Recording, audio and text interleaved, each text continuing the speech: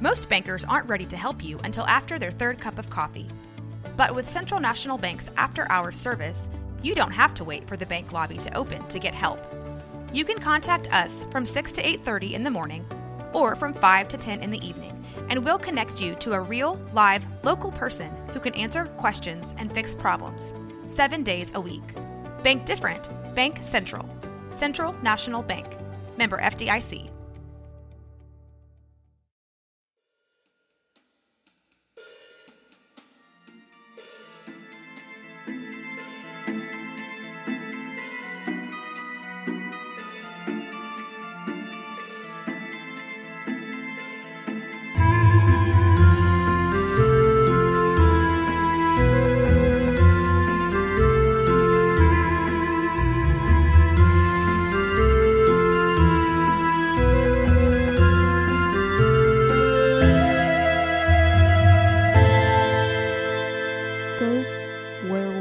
Witches and Vampires, written by Joanne Christensen, published by Lone Pine Publishing.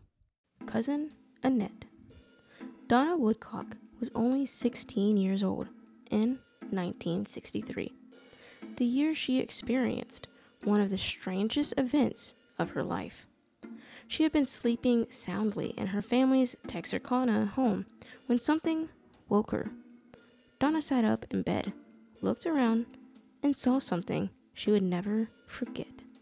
Illuminated in the open doorway of the bedroom was a strange little girl. She wore a blue skirt and a white blouse, was barefoot, and had a dirty face framed by tangled curls. Donna was frightened by the apparition, but pulled the covers over her head, tried to convince herself it was a dream, and went back to sleep. Sometime later, she awakened again, glanced at the doorway, and found the specter of the little girl still there. This time, the child glided across the floor. She passed so closely by the foot of the bed that Donna could have reached out and touched her small white hand. The spirit didn't stop, however, and didn't speak. She simply drifted out of the window on the opposite side of the room. Donna was still reeling from the experience of seeing an actual ghost in her bedroom when she heard her 5-year-old sister, Teresa, scream. The little girl had leaped out of bed and was running through the house as though she was being chased. Eventually, she jumped into bed with Donna. "What's the matter?" Donna asked, alarmed. "Nothing," was all the frightened little girl would say. Together, the sisters hid under the safety of the bed covers and waited for morning. At the breakfast table, Donna told her mother about the strange events of the previous night. To her surprise, her mother readily believed the story and seemed particularly interested in Teresa's behavior.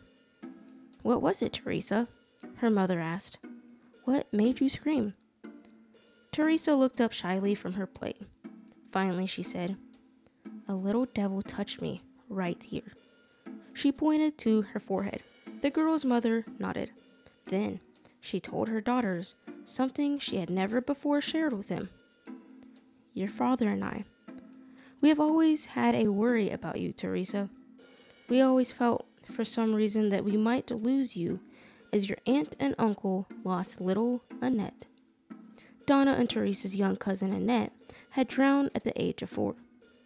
It had happened years before, so the sisters had never even met her. "I believe this is a good sign, though," the girl's mother continued thoughtfully. "I think it means that we don't need to worry about you so much."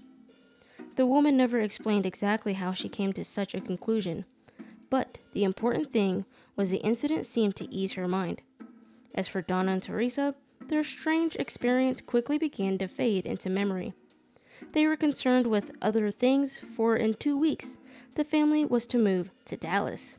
It had been arranged that until a new home was found, the girls and their parents would live with relatives.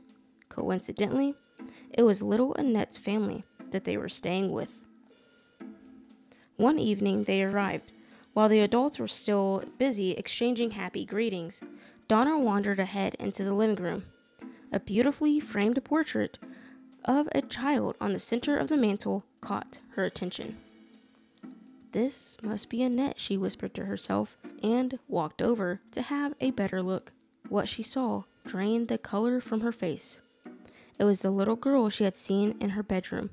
The ghost who had frightened her drifted across the room and touched Teresa on the forehead, was staring out of the portrait at Donna. It had been Annette who had visited them on that night. As Donna realized this and felt some strength drain out of her legs, her parents and her aunt and uncle walked into the room.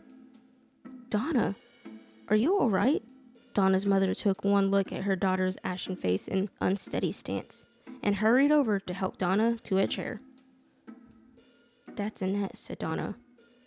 It wasn't exactly a question, but Donna's uncle answered anyway.